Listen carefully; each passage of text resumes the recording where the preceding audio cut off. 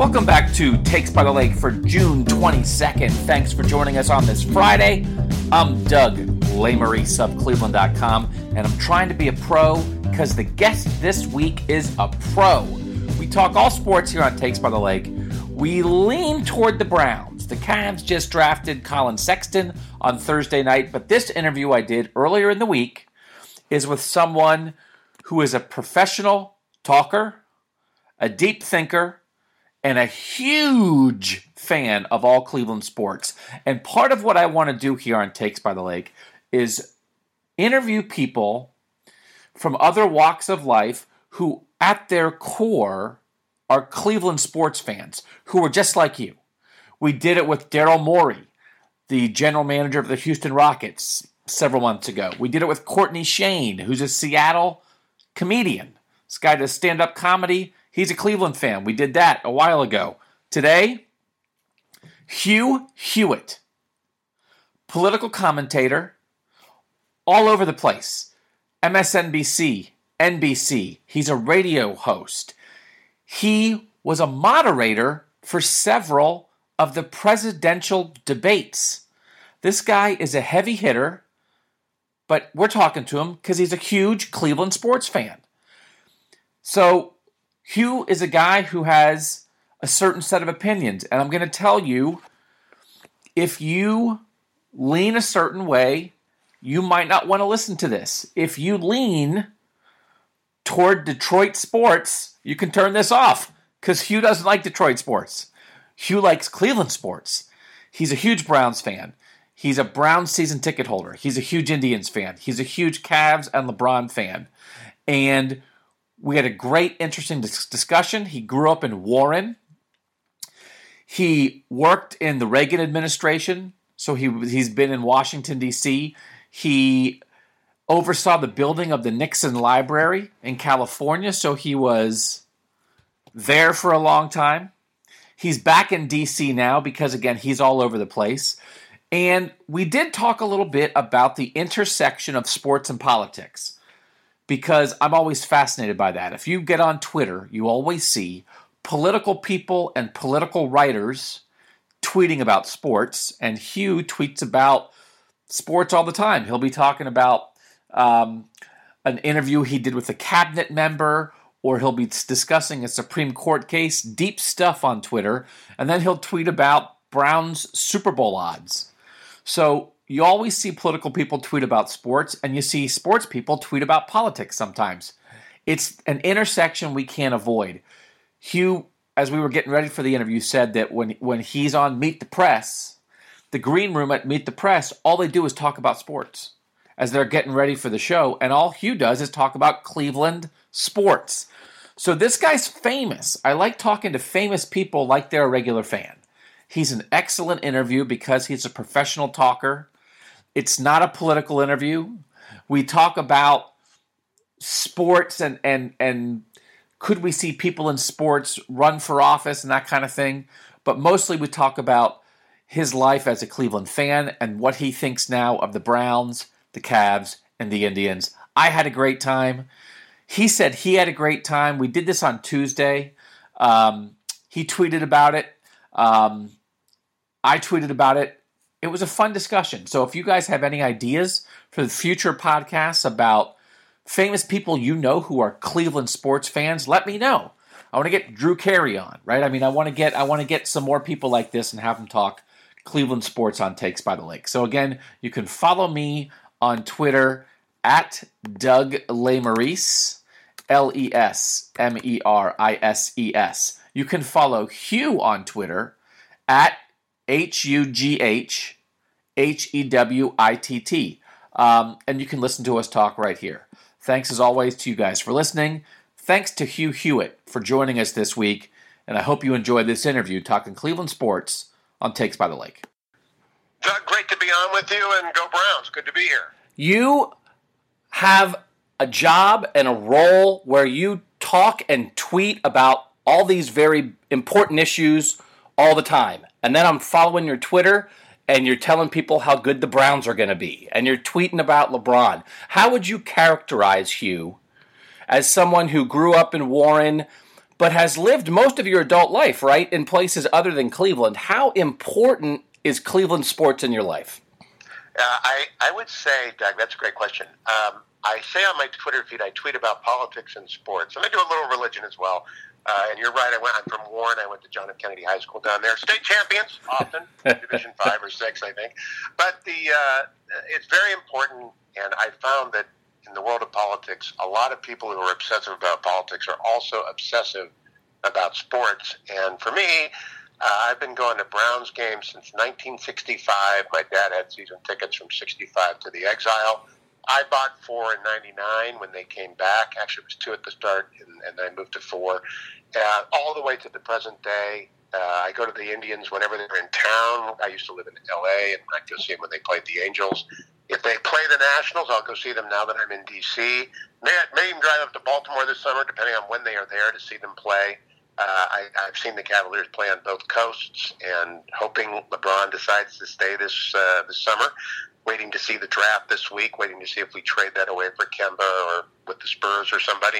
But it's part of my day. And, if you don't have sports, you kind of go crazy being a politics obsessive person, because you got to find something on which to agree with people and talk that doesn't divide you.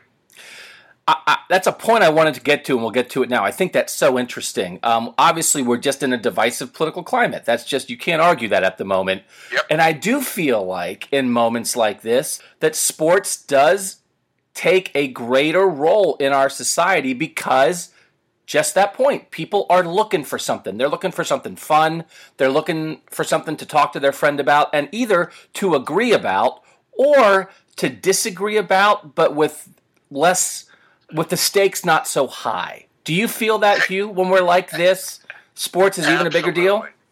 Yeah, my friend Eugene Robinson is the columnist for the Washington Post, with whom I'm off and on Meet the Press. And Gene is believe it or not, he's from that state up north. And he went there, too. And so did I to law school, but that doesn't count. And so what do we talk about in the green room at Meet the Press? We don't talk about, we'll do some politics. We'll save it for the stage, though. You don't want to leave your best stuff in the green room. We'll talk about Ohio State and Michigan in 13 out of 14 games. Or Tim Alberta comes on my MSNBC show. He's a Detroit kid. He's a Sparty. And I'll drill him on the Tigers and the Lions. And he'll drill me on the Browns. And Don Reese, who is the executive producer of Meet the Press, is a huge Yankees fan. And maybe the most avid consumer of data about Indians players who've been traded to the Yankees over the years, because he likes to drill me.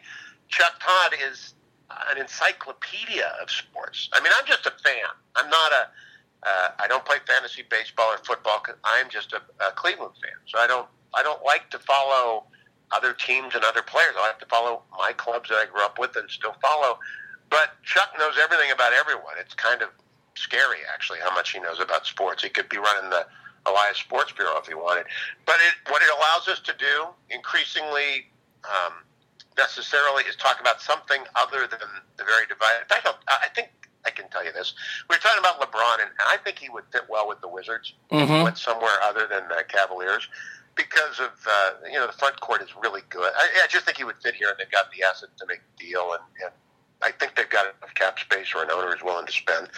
And Chuck wondered out loud, does he really want to come to D.C. and have to deal with the politics of the city every day? And that's an interesting point. What do you think? Do you think he would like it or hate it? I don't think he shies away from it. I think he's confident in his views, and I do not think he's afraid to share them. And I think even he feels like it's important to share them at times. I would wonder how much it would increase, how much the questions would increase. And just, Hugh, it's almost the same point of, I think there are a lot of people in sports that like to talk about politics, but to a point, right? Because, again, sports is supposed to be fun. So LeBron's not afraid to talk about politics, but I don't know if he'd want to talk about it as much as people would want to if he was in D.C. There's this line with sports and politics, right? They merge well together, but yet sometimes it's not what you want to do, it seems like. LeBron James has always done it better than any other professional athlete I'm aware of presently playing, right? If you look at all the sports right now, he does it better, as you put it very well. He's very confident of his views. I don't agree with his views, but he's very confident in them, and he's great at expositing them. He doesn't use symbolism except rarely. He will use a symbolic. He'll just explain what he thinks and why. It might get old, but on the other hand, people would probably give him more space here than they do other places. Right. To say, I'm your athlete. And I'll talk about it when I want to. And this is sort of the new realm. I'm talking to you inside the Beltway. More media here now than I even think in L.A. or New York. All the networks are up in New York. But in terms of the number of keystrokes struck in a day, in terms of Twitter, social media, broadcasts, interviews, it's here. That's why the Nats are a phenomenon. If the Wizards ever get to the finals, the city will freeze. The Caps. I mean, I'm not a hockey player, a hockey fan. We had the Crusaders, right? We had the Barons before you were born. Right. But it never got into the bloodstream, so I'm not a hockey guy. The town went crazy because they haven't won anything. They're pretty much as bad as Cleveland in the winning department for the last 3 years. So they went crazy last week. Absolutely crazy, nuts over Caps hockey. If LeBron came here, I think it would be better for his long-term career and brand than any other place besides Cleveland. I think staying in Cleveland is best, but that's another subject. There is something, and I want to get into some nitty-gritty Cleveland sports views with you, but there's one other question I had about sports and politics. Given that we're in a world where we have a president who took a non-traditional route to the presidency, didn't come up through the political world, what do you think the future could be for sports figures in politics at the highest level? Obviously, we've had it. Jack Kemp was a vice presidential nominee and a former AFL player, I think NFL too. We know Anthony Gonzalez is a guy who's a former Ohio State star and is now the Republican nominee for a House seat. What do you think the future could be for sports figures in the political world, and has Donald Trump's success in a non-traditional way blazed a path for people like that at all? Absolutely. We're looking at Mark Cuban right now as someone who might actually run for president. He is not known for his PayPal investment. He's not known, I think, for Shark Tank. He's known for being an NBA owner. That's how he broke onto the scene. That's where he became a celebrity. Celebrity is an entree into politics. LeBron James can run for office. LeBron James can run for president when he quits if he wants to. Heck, he doesn't even have to wait if he wants to. He can run, but I think he wants to play out his career. But anyone with enough celebrity who can then take that celebrity and transfer it effectively to the public square in terms of standing on a debate stage. And I never gave President Trump a chance. I was as wrong about Trump as everybody else was about his ability to win. No, the grip that he had on the American public psyche, because I never watched The Apprentice, not 1 minute of it, Doug. I'm not a reality TV person. I watch sports when I'm not doing politics. And so there's always some sports to watch. There's always Sports Center. There's always Fox Sports Ohio. There's always Cleveland.com to read. I don't think Terry Pluto has written a word I haven't read.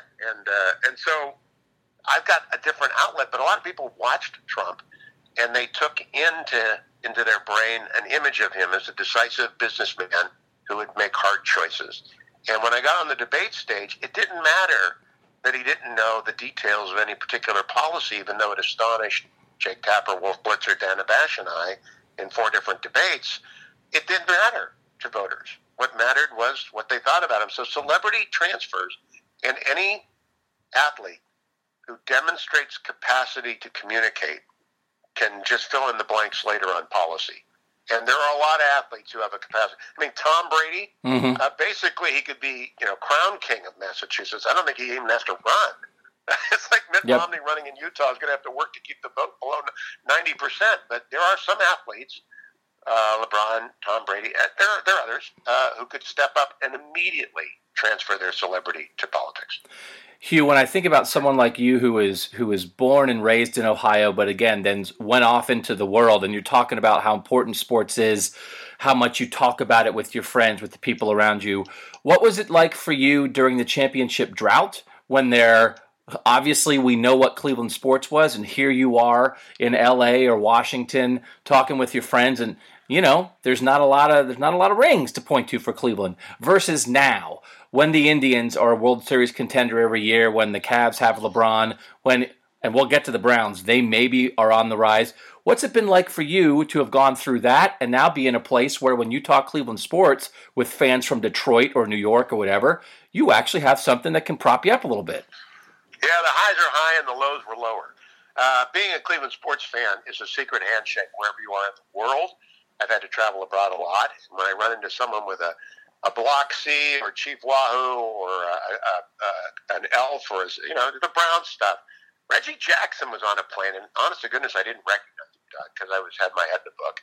And I was wearing a Browns hat as I got on the plane. He said, "Oh, so you like football? You like baseball?" I said, "Yeah." And he said, "Oh, I love the Indians." He said, "Well, I played against the Indians." I look up, it's Reggie Jackson. And so we talked sports for the next, he's 72, 73. Wonderful guy, terrific conversationalist. You can talk sports anywhere in the world. It is the solvent of everything. It's the first conversation. The second one is high school and where you're from, but the first one is sports. And I think that's one of the reasons people wear sports gear. It's kind of like a beacon of the like-minded, both as to the team and as to the pleasure one derives from watching athletes excel. But when you're a Cleveland fan during the bad years, you're the brunt of a lot of jokes. Mm-hmm. But during the 90s with the Indians, I have two boys and a girl. My boys are diehard Cleveland fans. Okay. I made them all memorize the Indian starting lineup during the 90s, right? They could go from Kenny Lofton through Albert Bell through Sandy Alomar. They mourned when we traded Alomar, Roberto. They knew Charles Nagy. They got that. And so they carried around with them either a burden or a gift. It was a gift 2 years ago, Cavs won. And it's been a burden forever with the Browns. But they go to the Browns backers. There's a bar in Newport Beach where my adult sons go now on Sunday morning because I've given them the virus. And you go into a Browns backer deal. I don't know if you've had this experience, Doug. If you've ever been on the road, the Browns backers are pretty intense. They're wonderful people to watch football with. I'd really like to hit all three teams with you quickly, Hugh, if we can. On the Browns front, I know you tweeted something the other day about, the Browns Super Bowl odds, I think it was. We know there is hope around this franchise. A, what did you think of the last 2 years at 1-31 in this attempted rebuild? And B, how would you characterize your level of hope compared to anything you've felt around the Browns since they came back? Well, I've always made them prove to me that they're bad because I'm sort of an optimist. But I think I have irrational exuberance about the 2018 Browns. I was talking yesterday. Brianna is my season ticket associate, and the Browns do a very good job marketing to their season ticket holders. They call you up during the off season, even when you've renewed. So Brianna calls me up. How are you feeling? I said, I think we're going to the playoffs, Brianna. I really do. And I called my brother on Father's Day to wish each other. He lives in Warren. Mutual Father's Day, and we were talking about this. And he's worried about Thomas and whether or not Sean Coleman can step in. And but I am so excited. We have 3 running backs and 4 receivers and 2 quarterbacks and a defensive backfield. And I'm just off the charts. They've even become kind of a Baker touchdown maker convert. I got so many Oklahoma people around me here in town. And there's a program director at Salem, Phil Boyce, who's in charge of all the national shows. Huge Baker Mayfield fan. Really? He's watched every snap of Baker Mayfield. He grew up in Denver. He's an Oklahoma fan. He's watched every snap. Called me up on draft day and said, "You guys have got the greatest quarter." And I didn't want to go with Baker. I was not I think he's too small. But then I've been converted, so I'm excited. I think we're going to the playoffs. It's interesting, and something that I want to really delve into going into the season and during the season is that the rest of the division is certainly hitting a point where they could be headed down. Now, the Steelers, while Roethlisberger is there, probably will always be the Steelers, and we know they're a great franchise with great leadership. But there's an opening there, Hugh, and I think that's important too because, if you're in a division with a bunch of great, teams with great young talent, that affects you. But it feels like there's an opening, and if the Browns are hitting it, they're headed up, and the rest of the division is maybe headed down, it feels like this could be a moment for the Browns where everything's coming together. Could be one of the great surprises. I mean, you look at Josh Gordon, Jarvis Landry, and you add in Corey Coleman and Antonio, and you put them together with Tyrod Taylor, who's a possession quarterback and a move the ball, move the chains quarterback, and then you add in Carlos Hyde, Nick Chubb, and Duke Johnson, and you say to yourself, there's offense there. My brother is always a little more pessimist than me. He says, yeah, but, Joe Thomas retired. And, I can't think that would cripple us. Meanwhile, Oba's coming back, and Myles Garrett won't be injured, and we've got Joe Schobert. I mean, we just Jabril Peppers will play within a football field of the line. So I'm just irrationally exuberant about the Browns going into the summer. I can't wait for more camp news. Hugh, when you think about the Indians, and I think at the moment there are a lot of comparisons to the 90s Indians. We're still in the midst of it here. But they clearly have the talent. They have an unbelievable starting rotation. I don't even know how to phrase the question, but they've got to get one here with this group of talent, with this core that they have for another couple years. This just has to be their moment, it feels like. Does it feel like to you they're going to get one? Or when you look at the Astros and the Yankees and the Red Sox and all the other contenders in the American League, do you fear that, no matter how good the Indians are, that maybe they've missed their best chance going to extra innings in Game 7, and is it going to be hard for them to break through in the next couple years? I can remember 1997 very well, and I'll never forget 2016. I was doing radio every day with David Axelrod, great Cubs fan, and we were demonstrating that people who don't agree on anything politically can love baseball. Of course, I came out on the short end of that. I do think it's a great club, although you tell me, Doug, I honestly don't know half the bullpen. I really don't. And so when I look up and I don't know half the bullpen, and we've got Shane Bieber and Plutko, who I've never really seen throw a full game. I've got the Indians package on cable, but I got to get up at 4 o'clock in the morning, so I watched last night. And the Indians got ahead to 4-0, and Bauer was on the mound, so I turned in for the night, and lo and behold, it's 6-3 at the end. Whoa! And it's because this bullpen is just not a ring bullpen yet. And Miller's gone, right? But do they have the arms? Do they have a plan? Do we give up Greg Allen for a reliever? Do we give up anyone from the minors for a reliever? Yeah, it's such a deep minor league. I just don't know what we do, but we got to find something, right? I think they've got to use it, and I'm ready to burn the future for now because the window is here, and we saw how effective the Andrew Miller trade was, and they gave up very good prospects in that, but nobody regrets it. And I feel like this. I did a story earlier this month, just that they're putting a lot of innings in guys who aren't making much money. And Brian Shaw obviously hasn't been great in Colorado, but he's missed. And then some of the other guys who aren't that expensive and were good before aren't that good right now. And so I know an arm here gets hot. I think they have to make at least one deal in the bullpen, maybe two. And I think they need to make one for the lineup too. But Hugh, I just feel like this isn't a time to save. This isn't a time to worry about, is this player going to help us in 5 years? I think they're in win now, and I think that means do what you got to do with a pretty decent farm system to make trades to help yourself win in the next year or two, and that means especially in the bullpen. I think they will. They have to, right? Well, this is why you're younger than me. And I'm 62. People my age who went up during the Gabe Paul, Phil Segui years, the Indians never made good trades, right? We never made a good trade. And so because we never made a good trade, I'm so reluctant to trade anyone. Even though in the old days, we Bills and Chambliss for, Charlie Spikes and people I can't remember. And so the Kekich, the inclination of someone who grew up with the 60s Indians and the 70s Browns is don't trade anyone ever for anything. But you're right, and I've gotten to that point because of the Cavs. Yep. And I don't want, if they have to trade number 8 in order to keep LeBron here, I hope you'll tell them that. What do you want, LeBron? Because you can win now, go into the finals, playing every game for 4 years. How great is that? Yeah.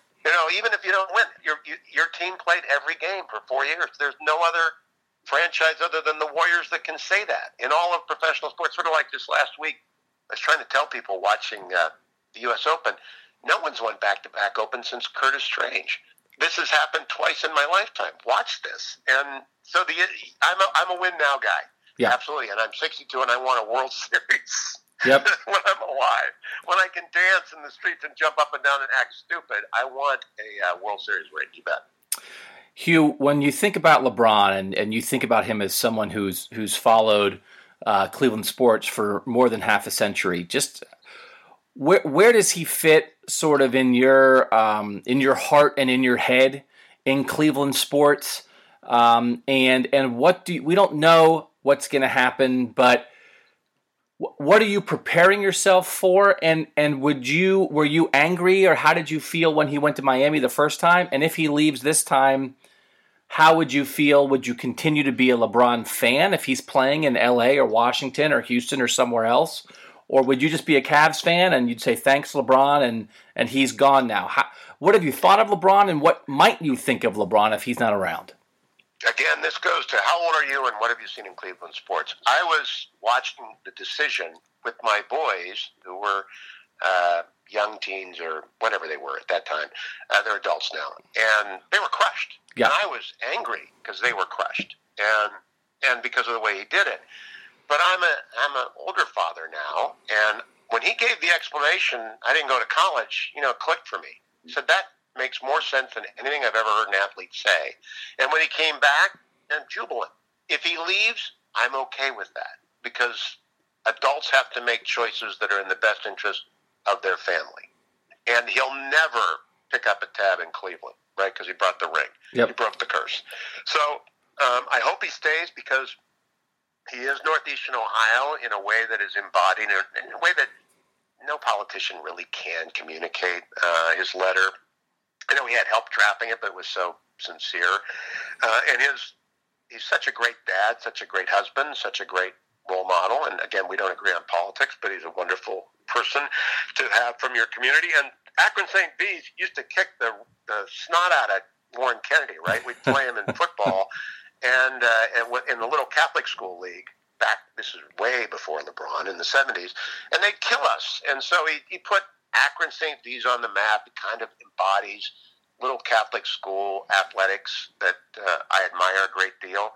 So maybe he doesn't want his son to grow up in that. I was listening to Pardon's podcast this week talking about maybe he wants his son, Bronny, to be in L.A. And there are some great schools out there. Or maybe he wants him to come out here and play at Basketball Academy U here in D.C., in the Virginia suburbs. I can't remember the name of it right now, and be with the Wizards.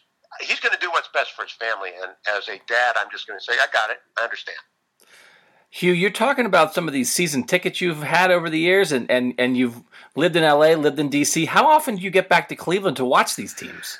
Okay, here's my secret. I've never used my Cleveland Browns season tickets. I give them to my brothers and my nephews and my sons, because the first day I bought them in '99, I said quite stupidly to my brother, I'm never going to use these for the first time until they're in the playoffs. As you know, and who's going to hold you to that, right? My brother's going to hold me to that. As you know, we have not had a playoff game. And so what became a one-season deal became a two-season deal, became a 15-season deal. And so my nephew calls me up. He's a Jets fan. He's going on Thursday night. My nephew calls me up, Steelers fan. He's going for the Steelers game. My boys will drive there or fly there for their game. My brother will use one of the games. Last year when they went to London, I had to screw one of the regular, because I've always said I'm not going to come until they're in the playoffs. I think I get to come this year. So wow. I'm like, talk about sunk costs. If there's any economist out there, never used them, never been in the seat. I'll tell you where they are. They are on the top row of the 50-yard line on the lake side, which is exactly the row my dad had a few sections over. They're under the overhang, so that the snow doesn't fall on them and the rain doesn't fall on them. They're the best seats in the stadium, in my view. But I'm waiting till it's a playoff game. When that playoff game comes, I'm coming to find you, Hugh. I'm going to come find you in your seats. After 17 years, 18, 19 years this year, I will be there. It's so fascinating, and I'll let you go on this one, Hugh. Just to follow you, and again, on Twitter, when I follow people on Twitter, I mostly follow sports writers and political writers, because I like to follow experts about things that I'm interested in, and those are two things that I'm interested in. And it's just fascinating to me. You just wear your Cleveland fandom on your sleeve unabashedly. What is the kind of response you get from people? And it seems to me, Hugh, that people certainly know you for your expertise in the political world. But I'll tell you what, I think almost everybody knows you love Cleveland sports. And so how much of of the person that Hugh Hewitt is. Obviously, you're in politics. You're a father. There's many important things in your life, but it feels like from afar, being a Cleveland sports fan is pretty high on the list of what matters to you. Well, my wife of 36 years, my kids, my family, my country, this all matters to me a great deal. But Cleveland sports, the guy listening, maybe Rob Gennari, who I used to drive back and forth with Kim and Scott Phillips, Warren to the Lake is about an hour. And so you grow up, right? You spend your summers and your Pete Franklin, right? He's in my head. I broadcast a lot of the way that Pete Franklin broadcasts. Pete Franklin used callers in a way that I've always emulated. So he's in my head. You're younger, and it's maybe the only thing to have done in those years was to play Stratomatic baseball, and you didn't have cable, so you had to kind of fiddle with the antenna to try and pick up Pittsburgh to get an Indians game because we had blackouts, right? And so it is very much a part of who you are if you're from the land and you grow up there. I'm born in '56, so it's the worst years ever to be a Cleveland sports fan because I'm too young to remember Jim Brown. Yep. And I'm old enough to remember Larry Brown, and he was my favorite player, in fact. And so it's very much a part, but I think everyone who's a sports fan. And I can tell you pretty much everyone in politics, like Tim Alberta, is hardcore Sparty, and he's a Politico writer, great guy, can be around for years. Chuck is a Miami Hurricanes fan. Larry King, I sat down for the first time with Larry King, I don't know, 15, 20 years ago in L.A. He starts talking about the Hurricanes, and that's the common bond. And as a college football writer, probably the most passionate sports fan in America is a college football fan. Mm-hmm. You agree with that? Because it's part of your existence. It's not just a team. You feel like you're part of it. I agree with that. Yeah, and so you can always touch colley-ball with somebody. Yep. And before you go, I got a question for you. Yes, sir. Urban Meyer, Jim Tressel. Who is the better coach?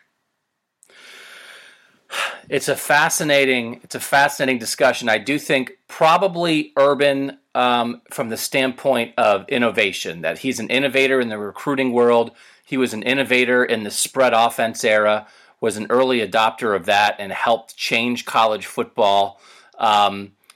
But I think there's something, obviously, especially in college coaching, there's something to being like that leader of a bunch of teenagers. And they had very different styles, but Jim Tressel was really effective at that. Jim Tressel's guys really love Jim Tressel to this day. So I would say Urban from the innovation standpoint, but I think, when you're at a place like Ohio State and you're going to get great talent, no matter what, every coach at Ohio State always has. It's about getting those guys to love you and listen to you and play for you, and Tressel was really good at that. So it's pretty close, but I'd say Urban. My cousin Bonnie Tarantino taught him at St. John's. Oh, for real? Urban. But Jim Tressel at Youngstown State has done such amazing things. I wanted him to run for Senate when Josh Mandel had to drop out because of the health of his wife before Jim Renacci got in. I thought Tressel could be, like Brady running in Massachusetts. He's obviously got great capacity to lead in any situation. And they both take care of their boys, right? They both take care of these young men and turn them into good young men. So I'm impressed with both, and it will be a long time till we're able to tell that. I'm fascinated that Jim Tressel obviously could have coached again if he wanted to. Never wanted to coach anywhere but Ohio State. That tells me a lot. I don't know if it tells you anything, but it tells me a lot. And I think that also is a common denominator of Urban and Tressel. And I think it's not required in college football, but it certainly helps. If your job, just like what we're talking with fandom, Hugh, both those guys were Ohio State fans, and then they became the coach. And when that's the case, and a lot of times we know that's not the case. When that's the case, it's just a little bit different. And it helps you, and I think it makes you happier in your job, and I think it makes you better at your job, and they've both had that. It sure does. It sure does. As you like your job, I love my job, and it's great to be able to do what you love. And I appreciate the new generation of sports writers who are coming up, by the way, at the PD. And I still call it the PD, even though it's Cleveland.com. For me, it's the PD.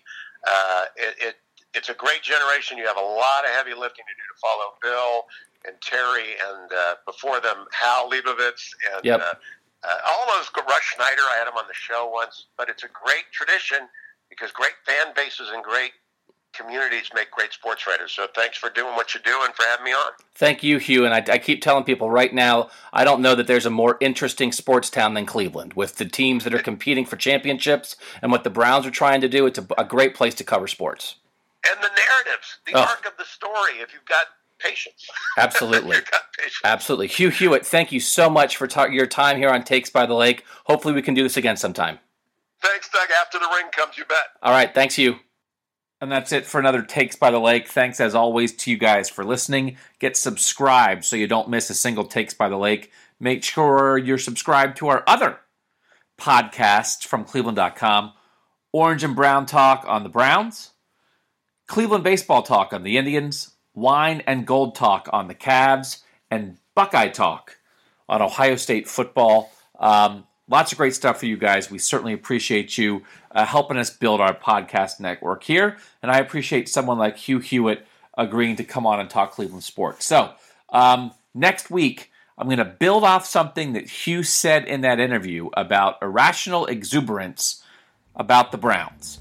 And we're going to have multiple people on to talk about whether, believe it or not, people are too excited about an 0-16 team. People seem to have a lot of hope and enthusiasm about the Browns, and they should.